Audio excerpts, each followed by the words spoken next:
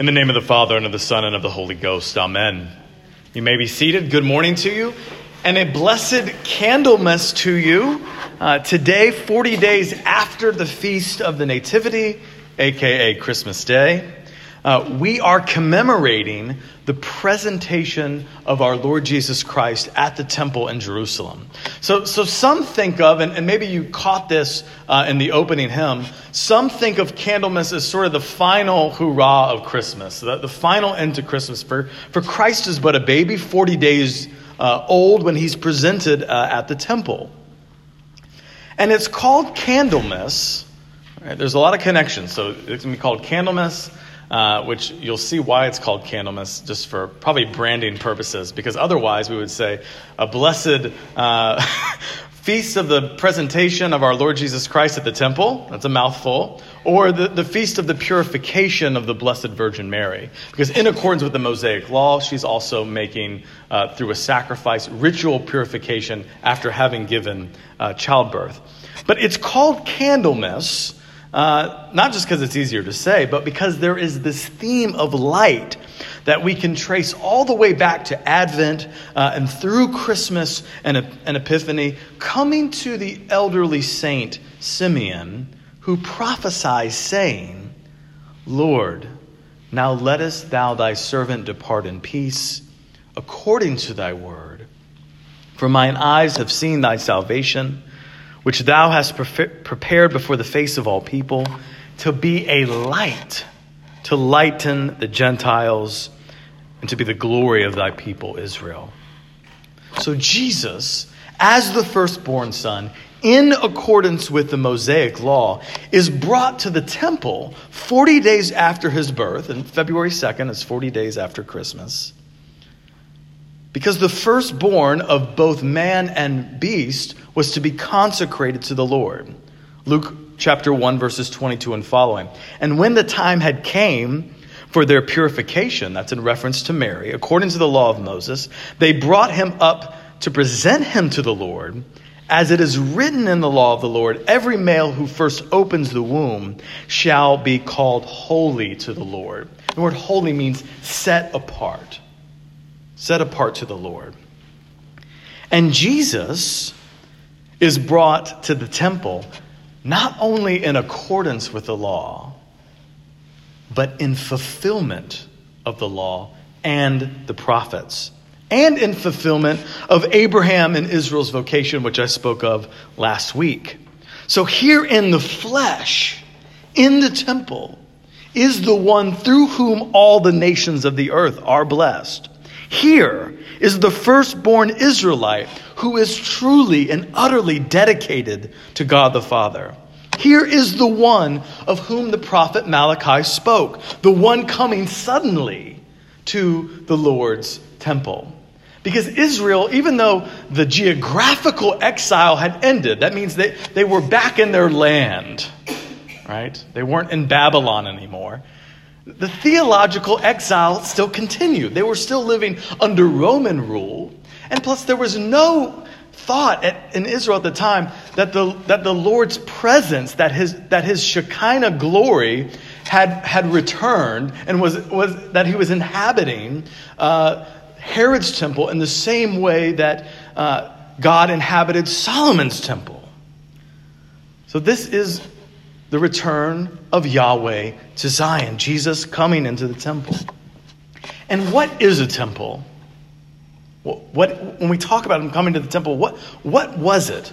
Well, a temple in general, and the temple in Jerusalem in particular, a temple is a microcosm. And I mean that literally and etymologically. Micro, meaning small. Cosm, meaning world or cosmos. A temple is a scaled down model of heaven and earth. And it's the place where heaven and earth come together.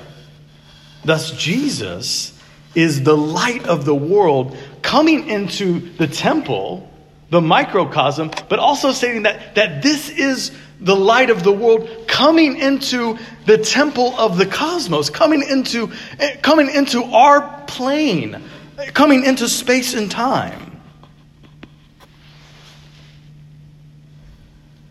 Jesus is the place ultimately where heaven and earth come together. Thus, he is ultimately the temple, and we, by extension, as his mystical body. So a temple is, yes, it's a dwelling place for deity. It's a microcosm. It's a small world, not like the ride, but God does on a small scale, symbolically what he desires to do in all of the cosmos. It's this intersection between heaven and earth. But what is done at a temple? Like what's the main activity? Of course, it's a place of prayer, right? Jesus, he gets really mad at people trying to turn the temple courtyard and outer court into a strip mall and turn some tables over and get serious about that. He says, my Father's house will be called a house of prayer. But the primary activity, that is the activity of first importance, is what? Is sacrifice. It's worship through sacrifice. And under the old law, the sacrificing of animals. And that's exactly what we see the Holy Family doing, right? Is they come, according to Luke 24, to offer a sacrifice according to what is said in the law of the Lord, a pair of turtle doves or 2 young pigeons. In Christian iconography and art, they are sometimes depicted as bringing the 2 turtle doves, which would have been a provision for the poor. Been a provision for the poor. They're bringing that as a sacrifice. But more importantly, and here's what's going on theologically, Christologically, Blessed Joseph and the Blessed Virgin Mary bring into the temple the ultimate sacrifice, the Lamb of God that taketh away the sins of the world. So let's bring this all together. I promised I would be brief, because as you'll hear in a second, they're to do some of the business of the church today.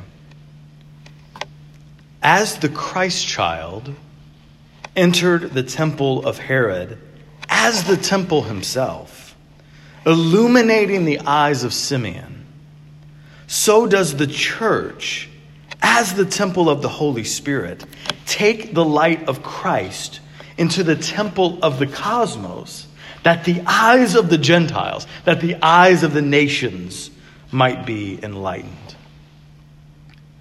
So may we be as Simeon and Anna, longing to see Jesus above all else.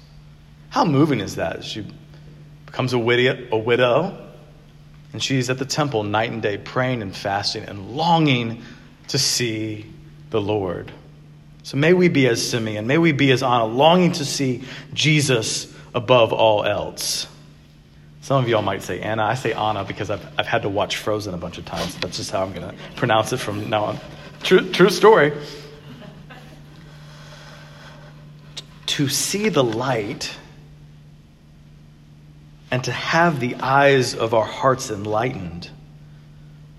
This is the goal, so that the whole world, through our witness, may see and know the light of the world, Jesus Christ our Lord.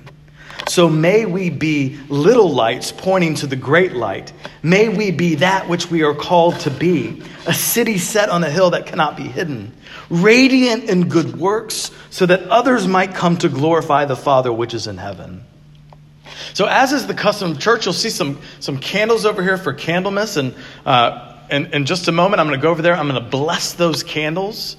And then you're going to be free as you either finish receiving the sacrament or as you're headed out this morning. Hey, you can be free to take one of those candles. You can take them to your home. You can take them to your place of work if you're allowed to have fire. They trust you with that.